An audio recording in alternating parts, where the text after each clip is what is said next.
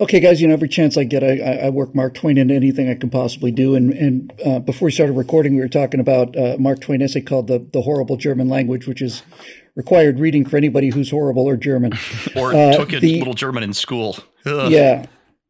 Yeah. One of my favorite Mark Twain essays is called Fenimore Cooper's Literary Offenses. And the thing about Mark Twain that made Mark Twain is he was really the first American author to write in plain English and communicate ideas directly. He was going all against that Walter Scott floweriness. And he took apart something from the Deerstalker, I guess, something that Fenimore Cooper wrote. And this is a quote from the essay from Twain. He says that, quote, in the restricted space of 2/3 of a page, Cooper has scored 114 offenses against literary art out of a possible 115. And then he goes through and lists all the things he did with this flowery language.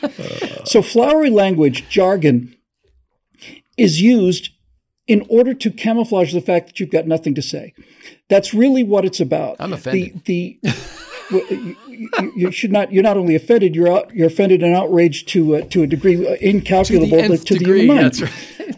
Okay, so as a general rule, the more garbage you put into describing something, and the more complicated you try to make it sound, the stupider it is. Complicated is easy. Simple is hard. And because we see so much of this woke ideology permeating our culture, I saw this on our Instapundit friends page. I'd like to read you a description of a course. I think it's at Kenyon College. And I'm just going to read the whole thing. That is Kenyon, right? I think so. Yeah. Now, an engineering course on civil engineering will be, we're going to cover, building loads, and we're going to cover, steel tensile strength and bending functions. Here's what a course on some kind of studies reads. Sit back, relax, grab a coffee. Okay. Oh, I drank my coffee. Tell me if this is a course that you'd like to go to. Are you ready? I'm ready. It's about a gender studies course. How do you read gender? How do you read sexuality? How and in what ways have gender and sexuality been written and rewritten? This course serves as an introduction to queer and transfeminist theories and practices in gender and sexuality studies. Conceptualized through its intersections with race, ethnicity, coloniality, class, and ability, the sex-gender system of oppression has long served as a taxonomizing apparatus. And yet, the literary, in league with the anti-colonial, civil rights, and LGBTQ social movements, not only sheds sharp light on how gender and sexuality are regulated and troubled, but also animates the liberatory potential of imagining embodied relations otherwise. At once world-building and world-shattering, representations of gender and sexuality can leverage critiques against normativity in the same gesture as they bow to reproducing it. Taking our transnational cue from subjugated knowledges and intersectional epistemologies, we'll constellate the diverging genealogies and methodologies that have shaped the politics and aesthetics as well as the ethics and effects of gender and sexuality. Against the traffic of binary opposition, we'll index the possibilities of intimacy and performativity that determine desiring subjects and their objects. As a class collective, our aim will be to read and reread as well as write and rewrite texts that interrogate and complicate how gender and sexuality as contested sites of pleasure and pain are embodied and experienced. The geographic and generic focus of this course may vary. For more information, students should contact the instructor. Now, I don't know about you. For more, as if it's possible to have more information. Is that the headline? So that part in the middle again? Do you want me to read the middle part again? No, please, no.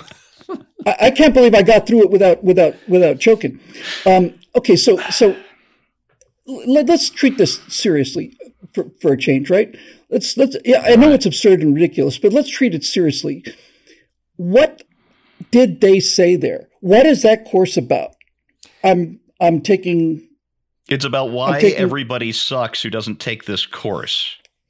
No, but seriously, I think honestly, it sounded more like it said that the teacher wants to keep the teacher to student ratio low because that description will do it. Both funny answers, but seriously, what do you think that course is about? I have no idea. Something queer. That's right. That's right. Something queer. It's something queer, but I don't know what it is. So look, this is something that you pay several $100,000 for to get a bachelor's degree in. And if you look at Gen Z, on TikTok. If you look at, now I'm talking about the really woke TikToks, right? Libs of TikTok kind of thing. But what you see more and more is you see 19 or 20-year-olds lecturing you on how you're not appreciating your privilege, and it's a nothing but a lecture that uses these nonsense terms, and it's delivered with the kind of arrogance that comes from being 20. All of us were 20 at some time, although our average audience is deceased. But nevertheless, it's not just the arrogance that comes with being 20, trying to explain something to your parents. It is what they are trying to explain is a mishmash of words that have no meaning whatsoever. The entire philosophy is predicated upon parsing language to the degree that it doesn't make any sense anymore. And I remember during the Rodney King trials, when they were out in Simi Valley, somebody was talking about how the defense attorneys for the policemen were saying, let's back this thing up 2 frames. You'll see if we look at frame 113 through 119, you can see Mr. King's left shoulder coming up off the ground. He's obviously trying to get up and stuff. And somebody said, look, a really good lawyer can convince you that an elephant can tie its tail to a daisy and hang off a cliff by it, but that doesn't mean it's true, right? When you can parse things into such molecules, you can create a system where you are saying something that doesn't make any sense. Yeah, at all. They've reached peak deconstructivism, where they've deconstructed deconstructivism. It's nihilism disguised as education for the purpose of the politicalization of sex, which is another way of destroying families. That's half of it. Well, half of it is the politicization. There's another part. Let's see if Scott can I want to see frankly, because we're taking this course in isolation, is the rest of the course catalog written that way? Because to me, I'm sure this is the most extreme example, but I'll bet you most of it is. Well, what I'm saying is, to me, it sounds like an elective, because otherwise you wouldn't have to write that big description. It would just be called Queer 101 and you'd have to take it. And so, you don't have to sell it. But it sounds to me like they were trying to sell it, and they need to talk to somebody in the advertising and marketing department to find out how you actually sell something. Because if you were writing that for a student who's 19 or 20 years old and you're trying to induce them to take this class, you would write it in the language of students. You would write it in a way that they could understand it. And it would start off with something like, do you get annoyed by blank? Or have you ever wanted to blank? Or, something like that would try to connect with them personally and show how this will make a difference in their life. Instead, they get all, they've got epistemology all over their trousers, and you're done reading it. You still don't know what's happened. Oh, well, man. Speaking of epistemology, I'm pretty pissed off about this, but the bottom line, Scott, is this is the language of students. That's kind of the point I'm trying to make. Not real students. This is how they talk. Maybe grad students. I've had gay friends and gay acquaintances on Twitter and elsewhere tell me the same thing in various ways, that the biggest mistake LGB ever made was letting the Q and the T tack themselves on.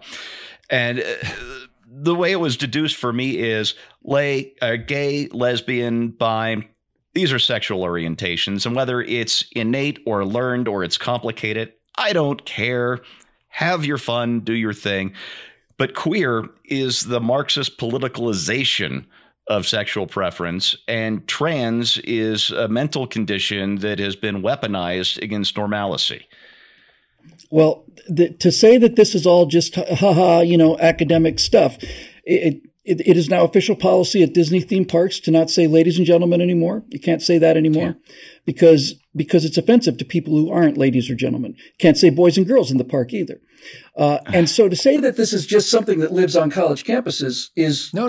That's not what I'm saying at all, Bill. I think you completely misunderstood what I said. I think this topic is ascendant in the culture, if you want to call it that. I just don't think the description of that course would induce anybody to sign up for the course. They didn't speak plainly enough to. So you think that the obfuscation is the secret appeal sauce? Absolutely, yes. That's exactly my case. 100%. That's the appeal of it, right? Because it's not really about anything. And so we talked about politicizing and stuff, but the main reason The main reason that this is appealing to people is the narcissism of it, because it sounds important and it sounds like it's got consequences and it sounds like you have to be pretty smart to understand it, when in point of fact, it's just a bunch of people sitting around talking about their boyfriends, girlfriends, or whatever the case may be. It is the desire to add weight and consequence to a subject that hasn't got any. And they think that the more they can get into this this is an attempt to make something that sounds a little bit scientific. It's certainly intended to make it sound sophisticated. So you use all of these words, and you use them in this case to the point where you are no longer making any sense. And I'm maintaining that's the attraction of the course. So this is really beyond the subject matter. It's really more about cultivating this idea among college students that if you speak in inscrutable ways, it will make you look intelligent. Yes. So then now we look at the other side of the equation. What is the output in terms of what are students saying? And you'll see hundreds of these TikToks where they'll start explaining that, your problem is, you see, you don't appreciate your privilege because you're not neurodivergent like I am. Oh, yeah. Today. That's a real popular term now, neurodivergent. We would just say crazy because that's kind of exactly what it is. But they don't like crazy. They like neurodivergent. Nobody wants to be crazy, but everybody wants to be neurodivergent, because if you're neurodivergent, you're special. And if you're special, then that's the result of giving everybody a participation trophy and telling every single child that their art is the greatest art in the universe and that everything they do, they don't have to work for. They just automatically are the best. And it is the result of people whose entire goal in life is to accumulate followers on Instagram or whatever. It's narcissism. It's narcissism and self-importance. We often call that virtue signaling, but in this particular case, you're not really signaling virtue. This is kind of inside baseball for these people. What you're doing is you are creating a false sense of importance and a false sense of relevance to something that is neither. Bill, this is what's been gnawing at me, and I didn't have the words for it until just now. You mentioned narcissism, and that is the correct word. But before just the last few years, I would think of a narcissist as somebody who is really good looking and maybe thinks they're even better looking than they actually are, or thinks they're more important than they should be because of how good looking they are, or how skilled they are at some particular sport just makes them all better than everybody else who is not so good at that particular sport. But we're talking about narcissists whose minds have been filled with nothing but porridge all their lives. They're vacuous fools with blue hair. They've got nothing going for them, and yet they think so highly of themselves. And now we get to another symptom of this is the cause. This is the bacillus. And now let's look at what the symptoms of people who come out after exposure to this is. I mentioned this before, a couple months ago, maybe in a show, where if you think trans is the hot topic now, the next topic that is going to be on the social radar is fat phobia. And I cannot tell you how many TikToks I've seen from fat people explaining that fatness is a social construct and that you are fat phobic for not being attracted to fat people. And furthermore, fatness is the result of, not that there's anything wrong with it, it's something to be celebrated, but it's also the result of white supremacy and colonialism and all the rest of this stuff. And they got all of these jargons and all of these terms, and they've got these studies that say it's actually healthier to be extremely overweight than it is to go on a diet, and so on and so on and so on. I'm actually just lipid divergent. Perfect. You're a grandmaster. You're a grandmaster. Oh, sorry, Bill. Go ahead. No, you go ahead. Okay. There's something I noticed. There was a preference cascade that started about 30 years ago, and maybe a little longer ago than that, and everything changed very quickly. When 2/3 of adults smoked, you could smoke anywhere. There would be a small non-smoking section of the restaurant. You could smoke on planes. You could smoke in the airport. Everybody smoked. Sorry to interrupt you. Everywhere. All the time. Do you remember the non-smoking section on the airplane? You know, that pressurized cylinder that we're all in? Yes. The non-smoking section of the airplane? Yeah, okay, go ahead. Sorry. Exactly.